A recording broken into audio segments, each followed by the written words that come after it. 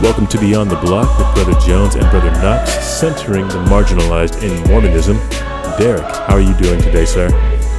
Yeah, I'm great. I'm here. It's good to talk to you. Although we're not here in person, we're not in the same place. We're just trying to prepare for what could be the worst of, this COVID strain that's coming out and this more than likely accelerated transmission as a result of the holidays and this new strain. So Derek and I are socially distancing for the foreseeable future, but hopefully that doesn't compromise the quality of what we will be bringing you today.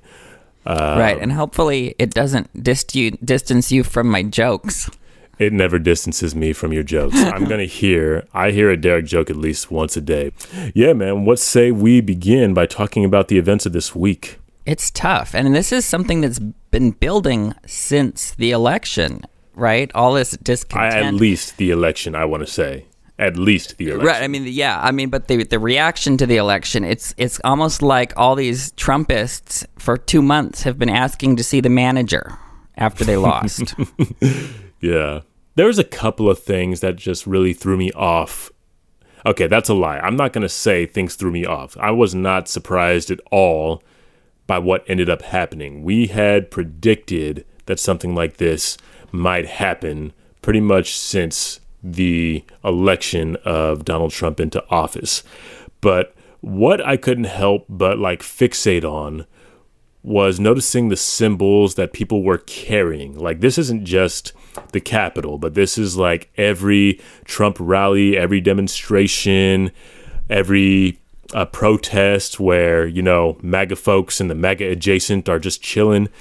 But, I couldn't help but notice the symbols that people were carrying around, as well as they were carrying them with the American flag.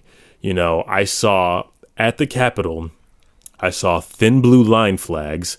I saw Trump banner flags. I saw Confederate flags. I saw Gadsden flags.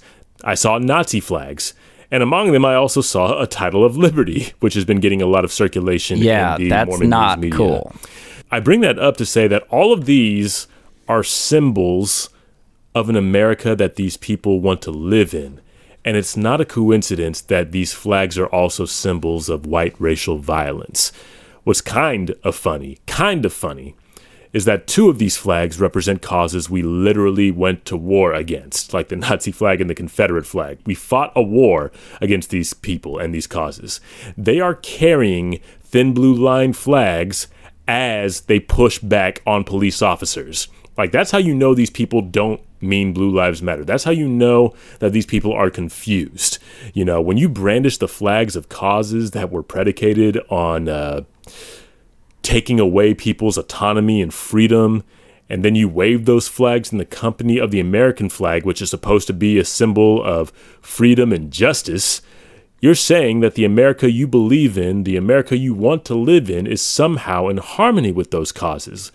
And this is why so much of what happened on Wednesday reeked of white supremacy to me, from the flags to the ease with which they got into the building. There was so much that was simultaneously confusing but also clear about exactly who these people are, what it is that they believe, and how confused they are about the ideals of America and the ideals of, them as a people. Which brings me to the whole title of liberty thing. Like many members who watched that, I was also disgusted to see someone brandishing our sacred text as a weapon and a rallying cry to commit a treasonous act. The first words of the title of liberty were what kept standing out to me. It said, the first words of the title of liberty are, "In memory of our God and our religion," at which point I just had to be like, who is your God and what is your religion if your preferred candidate losing a fair election drives you to commit an act of domestic terrorism? Who is your God and what is your religion if you worry that your position in the status hierarchy is threatened by a multiracial coalition of Americans. Who is your God and what is your religion if the symbols most commonly associated with your cause are all symbols of white racial violence, of white supremacy? This is low-key why I tense up every time I see an American flag outside of a government building. People that wave that flag now seem to me to be declaring their commitment not to America as it ought to be, but an America as they believe it should be, an America that keeps white people in power and that keeps people of color, women, and LGBTQ folks in their place, in their subservient place. And part of the complication with this is some people look at these terrorists and say, well, that's just a distortion of American values and American democracy. But the is problem it, though? Yes, the problem is it's a natural and inevitable outgrowth of the founding of our country on principles of white supremacy. Like if you look at our Constitution, who could vote at the time? Who was enslaved at the time? This is not this. That was America, and that is America. That's our heritage. And so we have a dream of an America that can be better, but there's a sense in which these terrorists are in continuity with the history of America. This is not an accident. Yeah, really sad. Yeah. And something else that I thought about to go along with, that title of liberty thing. A lot of these people claim to be Christians that were at this event. The primary reason that I'm skeptical of white Christians in general, particularly the ones that are silent or lukewarm in the fight against racial injustices or outright hostile towards them at times, is because I don't believe them to be real Christians. When I hear a white person declare their Christianity, I'm immediately on guard. I'm immediately skeptical. They might brandish the name of Christ. They might have temple recommends. They might pass and bless the sacrament. But if they can't see the atrocities against black people and other people in this country as the closest, and specifically black people, I'm going to say this for the time being. If they can't see the atrocities against black people in this country as the closest analog to the crucified Christ they worship, if our faith doesn't operate to mitigate racial antagonisms, then we are not following the gospel that resulted in the cross.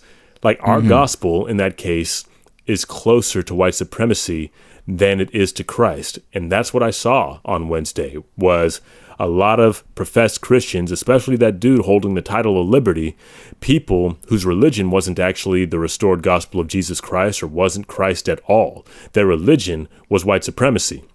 I saw somebody comment on our video over the weekend saying something along the lines of, I don't need anti-racism, I got Jesus. And I just wanted to be like, you don't have Jesus then. You can't have Jesus without anti-racism.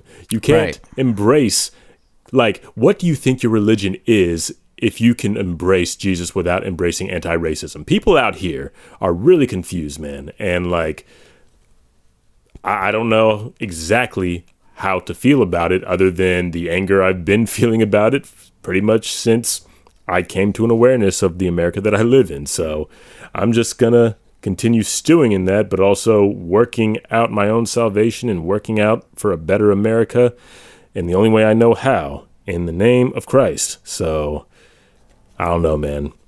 White Christianity. I'm careful about it.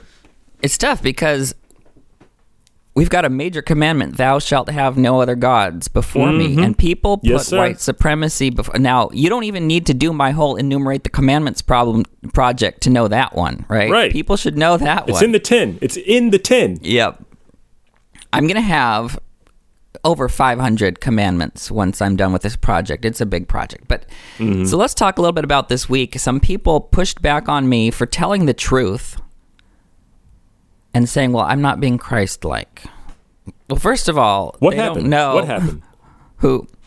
It's basically about, I don't need to get into the details, but it was about Trump and how we approached Trump. And just because I'm not nice, I'm not supposed to be nice to Nazis. I'm not supposed to be nice to Trumpists. Jesus was loving, but he wasn't nice.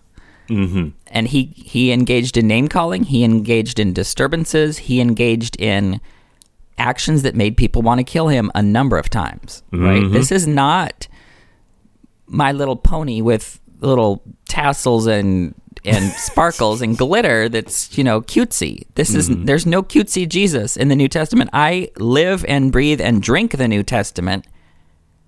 And they're telling me that what is Christ-like and what isn't. Like, so, how are you in a position to do that? Like, for real? So the other thing is, this gets back to, let's talk about the title of liberty. Okay. Scriptures are more often misused than they're used. The title of liberty, this dude quoting it, yeah, so what? He can quote the scriptures. So can Satan. Like, I'm not... Yeah. On one level, I'm embarrassed to be named in the same church as this dude, but on the other level, I'm not, because I know that that's going to happen. People are going to take some of the most powerful things in the world, including the scriptures, and use them for evil purposes and twist them. And that really makes Jesus mad, is when people twist time. the scriptures Big to time. oppress other people. Like, how is whole that not chapter on Christ-like? That's kind of all I want. There's more we could say.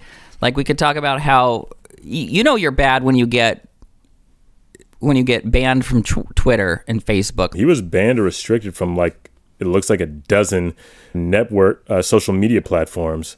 And I thought it was really funny that Google was among those listed here. And I was just like, you don't have to worry about Google. I don't think President Trump uses Google. Oh, no. Not a lot of people. I got jokes too, Derek. You ain't the only funny man here. Yeah. But yeah, it's wild, man. The whole thing is wild. And I think we've said everything that we got to. So if there's nothing else, we can go ahead and move on to the Come Follow Me. But before we go ahead and do that, wanted to remind you guys that we are a proud member of the Dialogue Podcast Network, a collective of independent, interesting podcasts who promote thoughtful, respectful, and engaging inquiry and discussion of all aspects of the LDS tradition, thought, arts, and culture. Find out more at dialoguejournal.com/podcast network. That's dialoguejournal.com/podcast network. All right, so this week we are in Joseph Smith history. What are these verses? 27 through 65, as well as Doctrine and Covenants, section 2. Derek, would you be so kind as to give us some context for these verses? Well, what we've got is Joseph recounting his history, mostly centering on the visitation of Moroni and the discovery of the plates. We had the first vision last time. Now it's Moroni. And then we have section 2 of the D&C, which is just a quotation of Moroni's message, part of Moroni's message to Joseph. And Joseph was 17 at this time. Remember, like, God's trusting a 17-year-old. God's got, going to challenge some things. So there's this part in verse 28 where Joseph Smith basically acknowledges that he was less than perfect in the 3 years that transpired between him receiving the first vision. And it's one of the things that makes me have respect for Joseph Smith as a man, was simply the fact that he was able to essentially look at his own person and say, I was called of God, but also I did some things that weren't all that great or weren't really befitting of a prophet of God. And I feel like we kind of just gloss over this as if to not acknowledge that even the prophets that we got now, or whatever leaders in the church that we did have, they are still very much capable right, of not acting in a way that is befitting of a prophet or a leader, period. I want to jump back to something earlier in verse 28. All right. And notice his vulnerability. He says, being of very tender years, right? He was 14 at the time of the first vision. He's 17 at this time. He said, and being of very tender years and persecuted by those who ought to have been my friends and to have treated me kindly. Yes, this sir. is exactly what LGBTQ kids go through, and adults too, but especially kids. Like the people that you depend on, the people that you trust, the people who form your whole world, those are the ones that you should be able to go to. Right. And so many of us are rejected by our families, by the people we thought would know us the best and love us the most. End up being the ones that hurt us the most. It And really so we be should your own always people. remember, we should always remember this. Like, look at how Joseph felt when people he loved, hopefully, eventually his family loved him. And we'll get to this later when his father believed his testimony. But we need to just pause there and realize how tragic it is when people are abandoned at their time of most need by the people who should love them the most. Mm-hmm.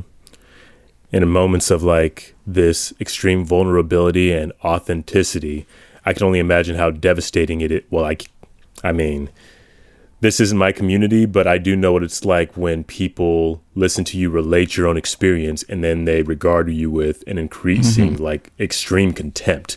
Like they will talk about your experience as if they know it better than you do, or talk about you like you crazy and don't know what your own experience was. That's a very painful thing to have to deal with. And I can only imagine what that would be like for somebody who is, part of the LGBTQ community, trying to tell their truth, and then all these other folks telling them that they're wrong. It just, it just sounds terrible. But I want to go to verse 29. And one thing that I noticed here was that Joseph's vision that is talked about in here, or I guess in the later verses with Moroni, is that his vision came as a result of him seeking forgiveness and having full confidence in obtaining a divine manifestation as he previously had one, is what's written here. And I just wanted to point out the fact that, first of all, in the act of receiving forgiveness or seeking forgiveness, Joseph was able to receive a vision. And secondly, Joseph's confidence. Granted, that confidence came from a previous experience where he had a divine manifestation, but even still, this teaches us two things.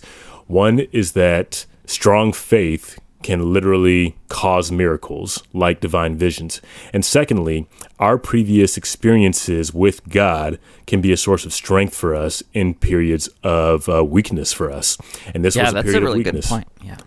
Thank you, Derek. I appreciate that. It's one of the reasons I journal, honestly. I didn't really come to a realization of how wonderful this blessing was until after I got home from my mission.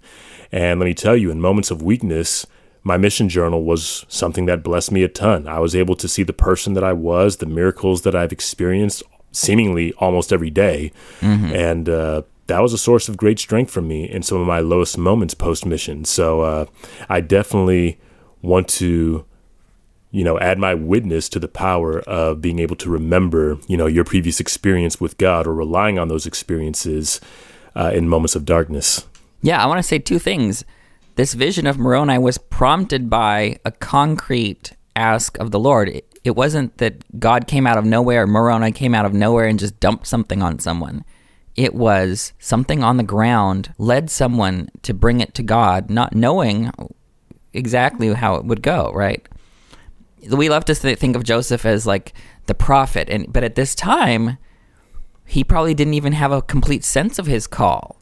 And so here we've got someone who may or may not understand that he's a prophet, may or may not understand exactly what he's doing with God, but reaching out to God anyway because of a basic grounded trust in God. And I think that's what we all should do. I think the model of Joseph isn't like, oh, he did it so we don't have to. It's He did it so now you know how to. Yes, sir. Yes, sir.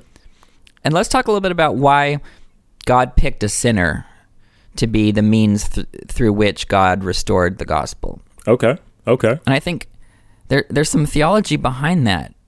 I think that what it does is it leads us to not worship the messenger, because that is, if God had picked someone who was glorious and splendid and successful in the ways of the world and obviously righteous and well-equipped and everything, Joseph wasn't any of those things. He was poor. He made a lot of mistakes, as he said. He wasn't very educated, and that's who God picked.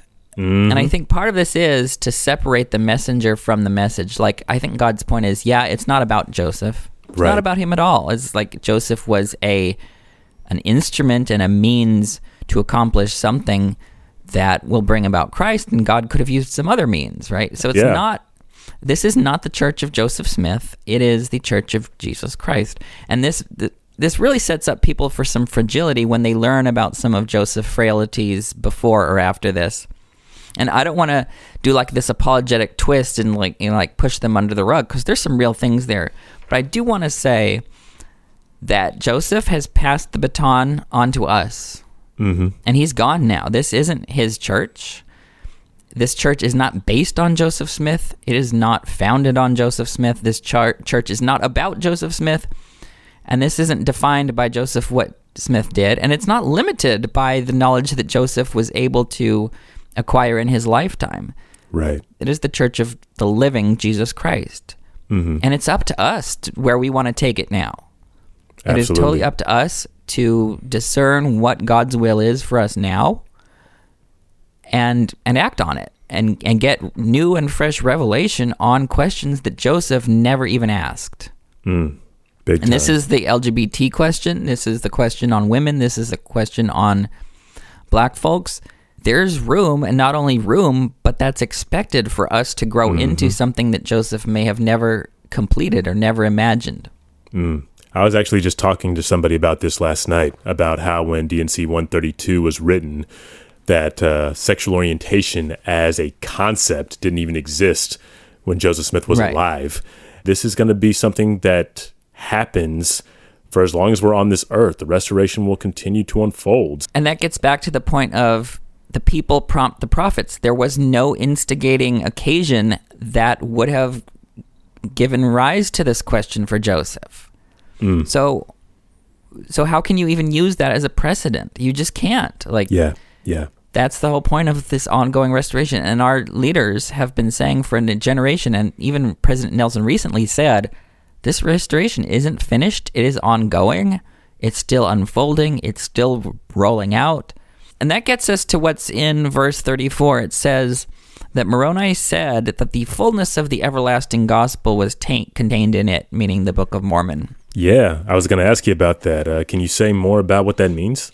And so when you look at it in context, what's in the Book of Mormon? Well, we don't have an explicit teaching of the sealing of families. We don't have an explicit temple theology. We don't have all of the stuff that got unfolded after the Kirtland period, or during, we don't have that in the Book of Mormon.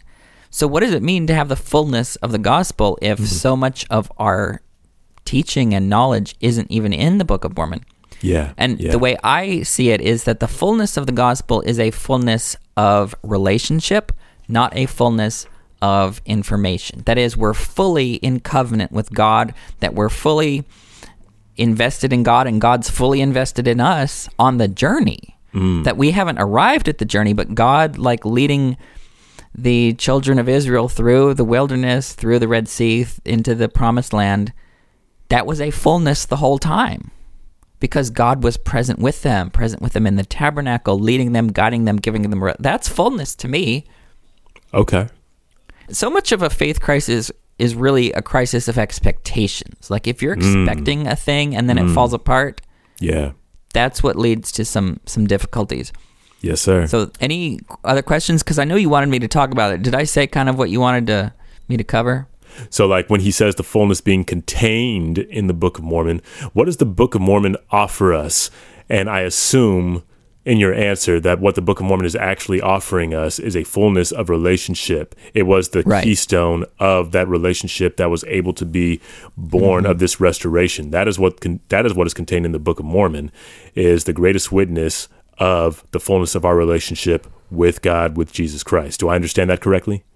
Right. And we had truths existing in the Bible and in the Christian world before 1830. Yes, sir. And I don't want to say anything bad about these other churches, but what they didn't have was the fullness of the covenantal relationship with ordinances, with temples, with all of the, I guess what I would call technology of salvation that we have today.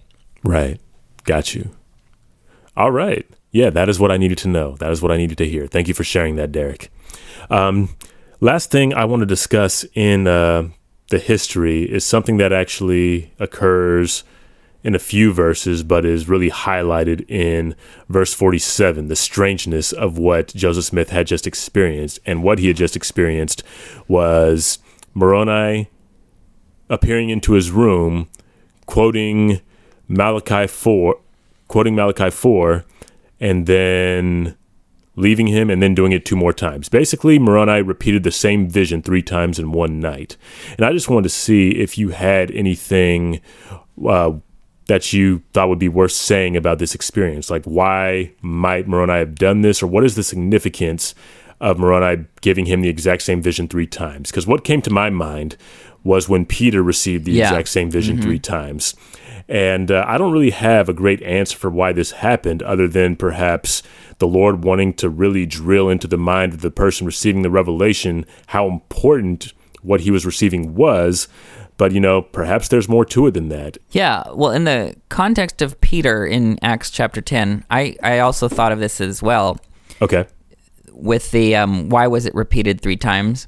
And with Peter, it was because he was primed not to believe it. It had gone contrary to not just everything he knew, but everything that God's people knew for 1,000 years. Mm-hmm. Like, people say, well, we can't overturn something that's been here for 1,000 years. Oh, yeah, we can. So there was no provision for Gentiles to be included in God's people and remain Gentiles. Obviously, you could have converts, but there was no way of including Gentiles on their own terms in the covenant. Right. Until this time, until a Gentile, Cornelius, was the first to realize it, right?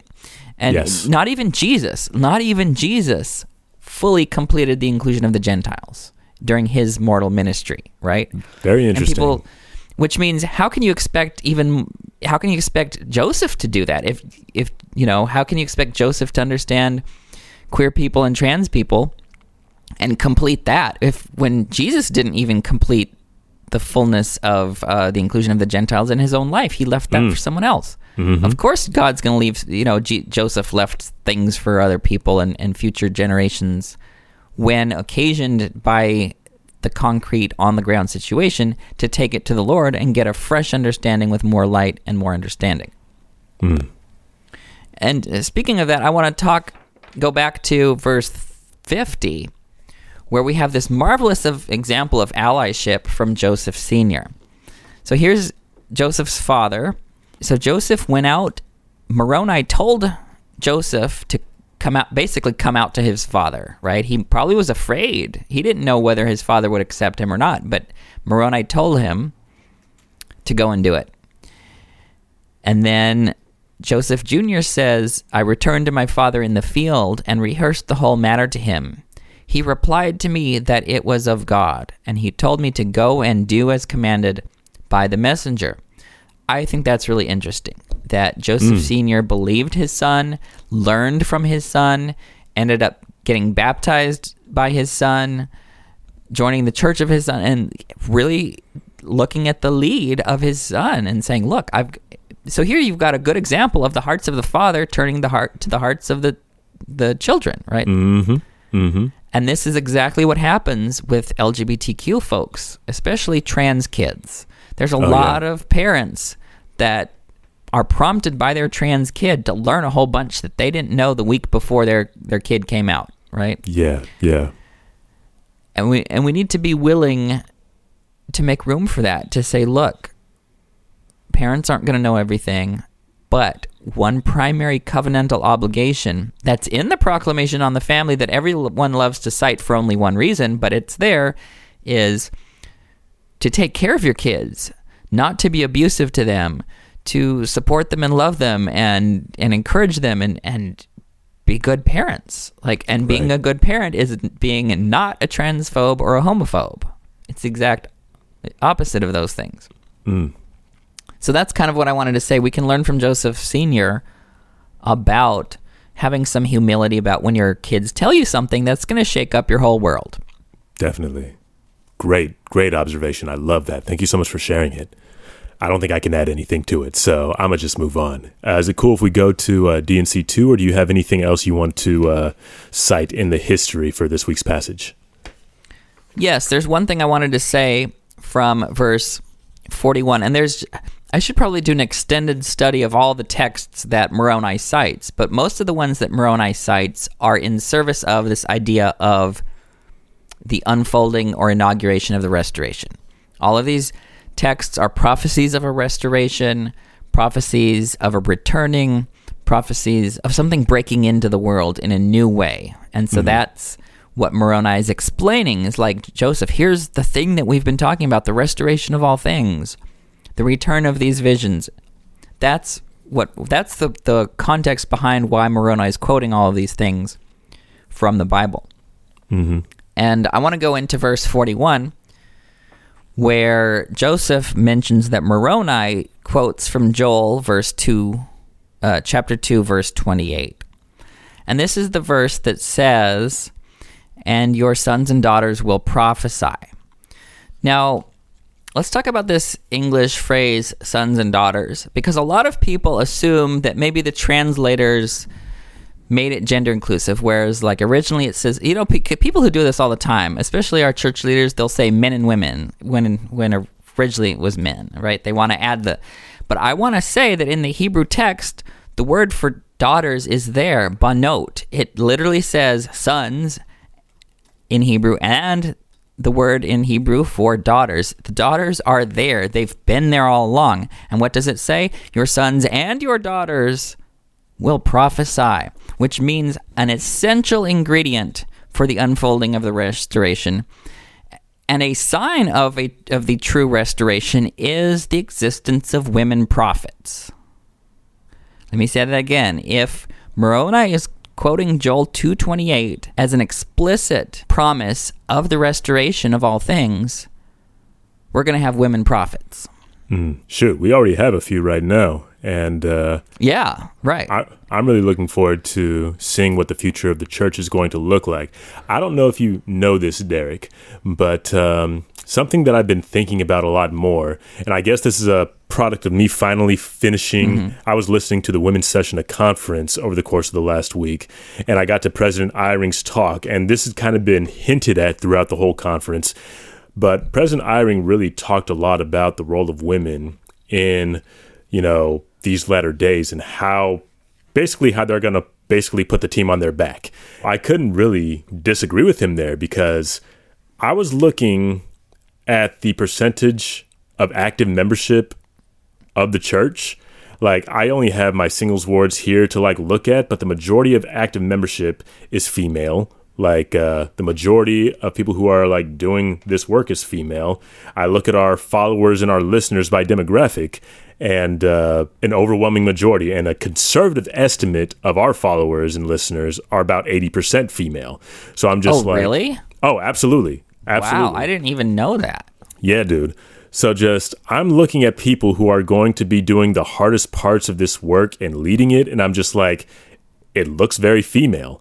And I think the sooner we embrace that, the sooner we're all going to be for it. And the last conversation I was having with somebody, this was a conversation on gender complementarity, which is frequently used as an argument against full LGBTQ inclusion.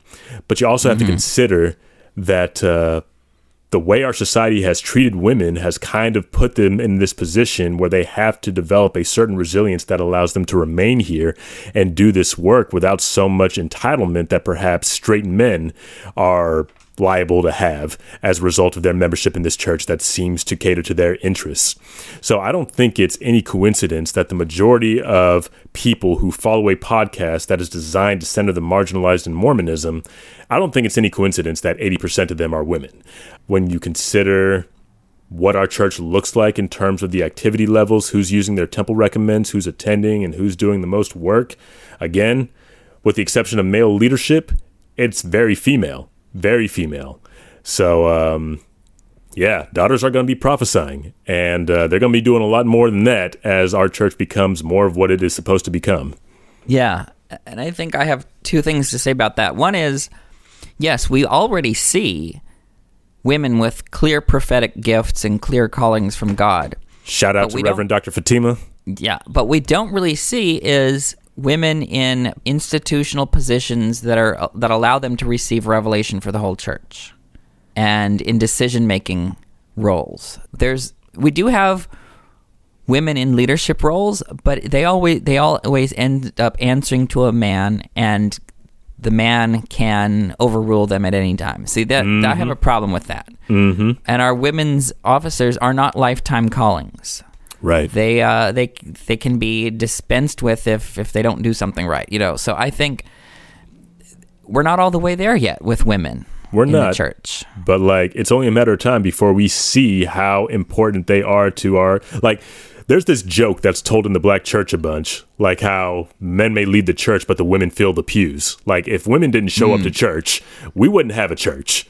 At all. You can say whatever you want to about how the church is patriarchally structured and how it could technically function without women, which is, sad in and of itself. But even still, without women, we are simply not going to have a church. We're just not going to have one. And it's only a matter of time before the church fully realizes that in such a way where we'll have no choice but to more fully include women in administrative capacities and priesthood capacities.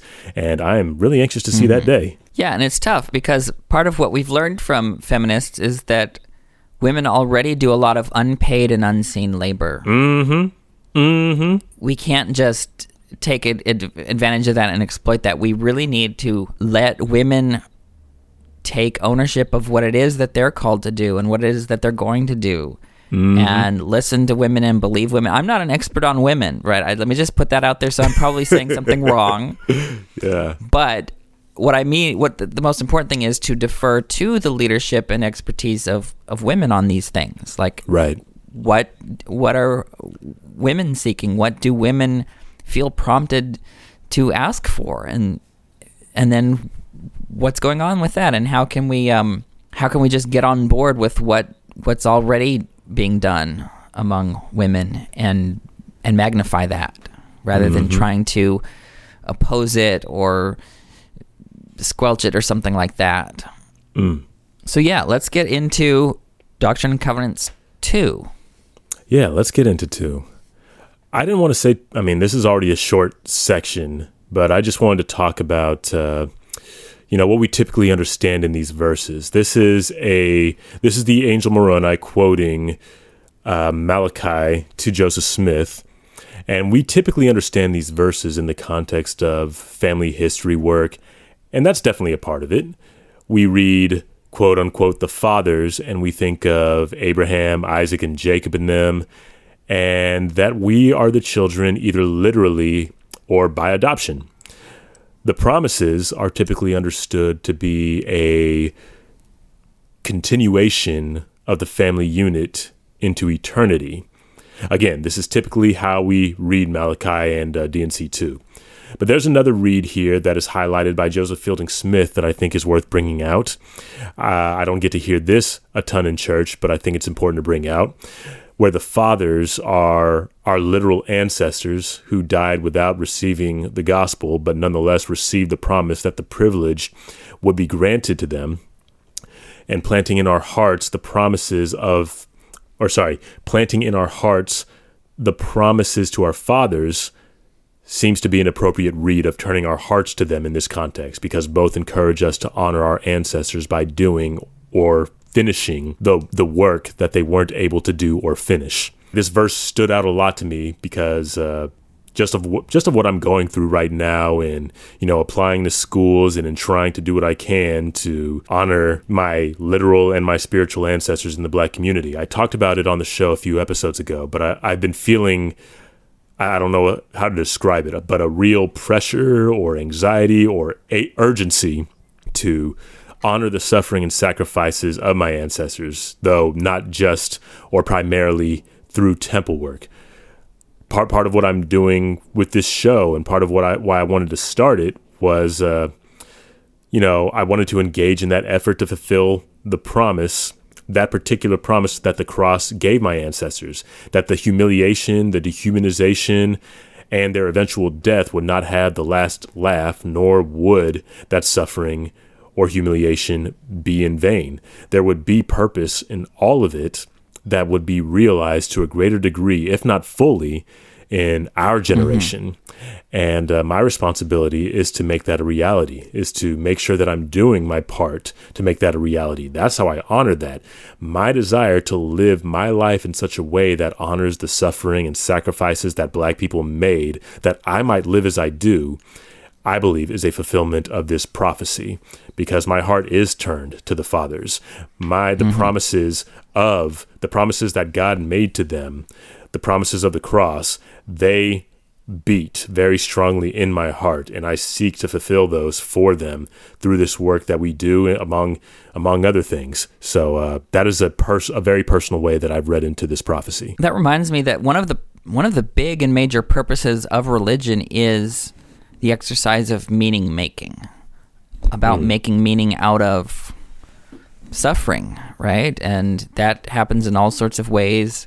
Some responsible, some maybe irresponsible, but a lot of people will make meaning out of these things. And I want to go back and talk about, we usually see about the hearts of the fathers turning to the children and the children to their fathers. But here, Moroni changes it to talk about the promises made to the fathers, which seems to almost imply that it's not your own one generation, your own literal father, but the patriarchs, right? And those are the ones who received the promises, like Abraham, Isaac, and Jacob received it. And I shouldn't leave out the matriarchs either, like Sarah received promises as well. But anyway, so I'm really touched by something I've learned from the rabbis on Exodus 3, verse 6. This is where God is calling Moses, and Moses is like, yo, who dis? And because he didn't know which God it was who was calling him. And is it appropriation if I say who dis? I think you're safe, Derek. Okay, so Moses said, like, what? Who is this? And didn't know who it was. And God said, I am the God of Abraham, the God of Isaac, and the God of Jacob. And this is like I said, in Exodus 3:6. And the rabbis have pointed out that it's Elohei Avraham, Elohei Yitzhak, Elohei Yaakov, the God of Abraham, the God of Isaac, and the God of Jacob. And that God is repeated 3 times. It doesn't say the God of Abraham, Isaac, and Jacob. It's a different God each time. And what the rabbis have pointed out is that the relationship between God and each of those is distinct and different. And that's why the God of Abraham is different from the God of Isaac, which is different from the God of Jacob. And I think the same thing true is, like, what about the God of Joseph Smith versus the God of Derek, right? There's going to be a different relationship there. And so I think there's the promises that are made to the fathers now get fulfilled with this ongoing relationship, a different relationship, right? And so that's kind of what I want to point out, again, that we're not limited by what Joseph did or what he didn't do or didn't get to do. I don't have anything to add to that. Is there anything else you want to highlight in these passages before we wrap up here, sir? Let me just, speaking of turning the hearts of the children to the fathers, I've been enumerating the commandments, and there's one commandment that a lot of people might not know about. Okay. And it's in Colossians 3, verse 21. It says, parents, do not provoke your children lest they become disheartened or discouraged. That's my translation. So okay. Parents have an obligation not to mess up their children's life, not to cause them to be discouraged or disheartened or give up. And I think that's what a lot of parents do to their LGBTQ kids, is cause them to be provoked and to be disheartened and discouraged and give up. And like, that is a commandment, is do not mess up your LGBT kids. Like, that is a commandment. People talk all along, are you keeping the commandments? Are you keeping the commandments? And they have a list of like 6 or 7 in their head, like word of wisdom, tithing, chastity, church attendance, maybe, I don't know. But they don't really think of all these commandments that are there that are about how we live with one another and how we maximize the infiltration of God's reign into this world. And that's why I'm doing this commandment project. Like I'm people are going to think I'm weird for this commandment project. Like, why do you want to list out these? Because there's all these commandments that are there that we just don't think about. Right. And sometimes I struggle with some of these. And like, I'm enumerating the commandments and I'm looking up things like pray for your enemies. I'm like, whoops. Now I'm real convicted about that. I mean, I pray for my enemies sometimes, but it's not a way of life for me. It's something that I do when I think about it and remember it. And like, oh, yeah. And to love our enemies.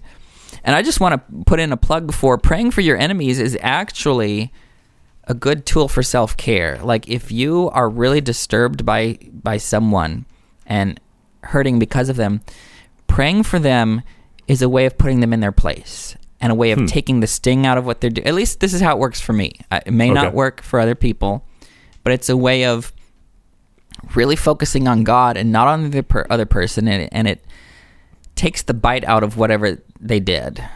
And it helps me not to take it personally and in some ways triumph over them by going high when they go low. You don't like Michelle Obama? I love Michelle Obama, but, you know, the more I hear that phrase, the more I do not like it. I'm just like, nah, I'm ready to knock some fools out, man. Like, going high, black people have been trying that for a long time. It's not working fast enough, Michelle. I love you, Michelle, but it ain't working like that. Yeah, And, yeah, it's just one of those things where I'm just like, this is another thing. This is a little bit off topic, but anytime people want to be critical, especially anytime white people in particular are critical of movements like Black Lives Matter or even the organization itself, I want to be like, you don't get to be critical of this. You really don't. 400 years we've been at this mess. Black Lives Matter is not even plan A. This is like plan Q or R. You know what I'm saying? Just we've been, like, we're still doing this and having this conversation because you haven't figured out how to extend to us the fullness of the humanity we're entitled to. You don't get to have an opinion on how we fight our oppression. We know better than you. We've been fighting this longer than you. We've been blacker longer than you. And, you know, anytime I hear somebody say go high rather than go low, I'm just like, you don't get to tell me that. Michelle Obama. Right. I don't agree. I don't agree with Michelle. They go low. I reserve the right to also go low. And you don't get to say anything about it. That's how I feel. Right. And I think that's part of... Now, I obviously wasn't implying what other people should do. I'm saying what works for me. What works for you, yes. You are much... And I'll say this, Derek. You are a much better man in this regard than I am. You are a lot more patient with haters than I am. I come straight out the gate with the name calling and the insulting of the intelligence. You give people the benefit of the doubt. I mean, you're just better at that kind of thing. And I admire you for it. Oh, thanks. You're welcome. I admire you begrudgingly for it, but I do admire you for it. And I think there's room for the whole good cop, bad cop thing, right? Like doing my thing by itself wouldn't be as powerful as having different avenues. Like maybe you'll say, "Oh, I better talk to Derek, or else I'll get James." Like maybe that will work for some people, right? Right? Yeah, and I wouldn't be able to, right? And people wouldn't talk to me otherwise. I made you laugh, by the way. You did, because I know how right you are. Like, I know there are people specifically who have sought your counsel because they know whatever I'm going to say is going to hurt their feelings. Very wise. Very wise on their part. But I'm just like, that is something I'm very aware of. People know that when they come to me, they could get their feelings hurt. And I'm not proud of that, but it is what it is. I just don't have the energy to put sugar on your truth. I am sorry. Anyway, if that's all, we can go to the housekeeping items. Is there anything else? No, other than, I don't know if I said this last week, but in some ways, the coming forth of the Book of Mormon is a coming out of the closet, right? That you had, okay, you had the Book of Mormon and the Gospel and the church in waiting, waiting patiently for centuries to be able to come out into the light. And when there's coming out, there's more light and truth. See, that it's not just like a joke about coming out of the Cumorah closet. It really is. Once people come out, there's more light and truth in the world because people understand and people say, oh, this is who you really are.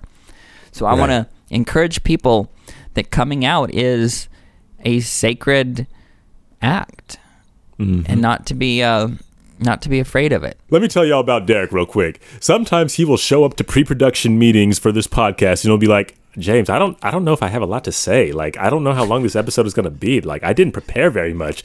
And then those will end up being some of our longest episodes because Derek will just stay vomiting doctrine and poetry just off the top of his head. Like, I'm low-key kind of jealous of it because, like, he just straight up shows up saying he's unprepared and then spouts some of the most poetic and powerful truths I've ever heard in my life. And I'm just over here with my notes that I spent, like, hours on, be like, God is good. Yeah, that's a whole thing. And no, don't underestimate yourself. Like, I appreciate that, Derek, but I just got to let you know and let these folks know that the depth of what you are capable of and the depth of your actual knowledge and the poetry that is in you is still something that I, as one of your closer friends, have not even scratched the surface of. And that simultaneously excites and frightens me. And like, y'all think Derek is like out here just, I mean, like, I get this impression of you when I talk to you, but I need to let people know that are just sitting at home listening to this, whatever they're doing. Derek is literally like this 100% of the time. There's like no off switch on this dude. This is who he is. This is literally what he does for fun and for his profession. He just be be in the he be in the stuff. That is in the stuff. Now you've really called me out here because now I'm recalling all these like other people would be sitting around innocently eating ice cream and, you know, talking about nothing important. And then I'll say, did you know that ice cream reminds me of this scripture that says, you know, and then I'll come out here and like people aren't ready for that. I'm like, oh, okay. No, like these are my favorite Derek, like what's the word? Like is it the antecedent, the thing that comes before the thing? Yeah. Okay. Two of my favorite antecedents from Derek is "Did you know?" and "I have a theory." Like, you know, you're about to get into some heavy Derek stuff if he says either of those phrases prior to a sentence. We literally just been talking for the last 15 minutes. Is there anything else in this text we want to talk about? Nope, that's all I wanted to talk about. All right, cool. Let's wrap this ish up real quick. Before we get to the housekeeping items, I want to remind y'all that Dialogue, a Journal of Mormon Thought, is proud to offer 2 new podcast features. The first is Dialogue Heritage, which traces the history of the journal over the last 50-plus years to situate it in LDS history more generally. The second is Dialogue Book Report, which has discussion, reviews, and interviews about current LDS fiction, nonfiction, and memoirs, so you can stay up to date on the latest releases. Listen to these new shows and the Dialogue Lecture Series by subscribing on iTunes or at dialoguejournal.com/podcast network. That's dialoguejournal.com/podcast network. Sorry, Apple Podcasts. Subscribe on Apple Podcasts. iTunes ain't a thing anymore. I need to get used to that. Derek, where can people find us? You can find us on Facebook, Twitter, and Instagram. Unlike Trump, you can't find him there anymore. Ooh!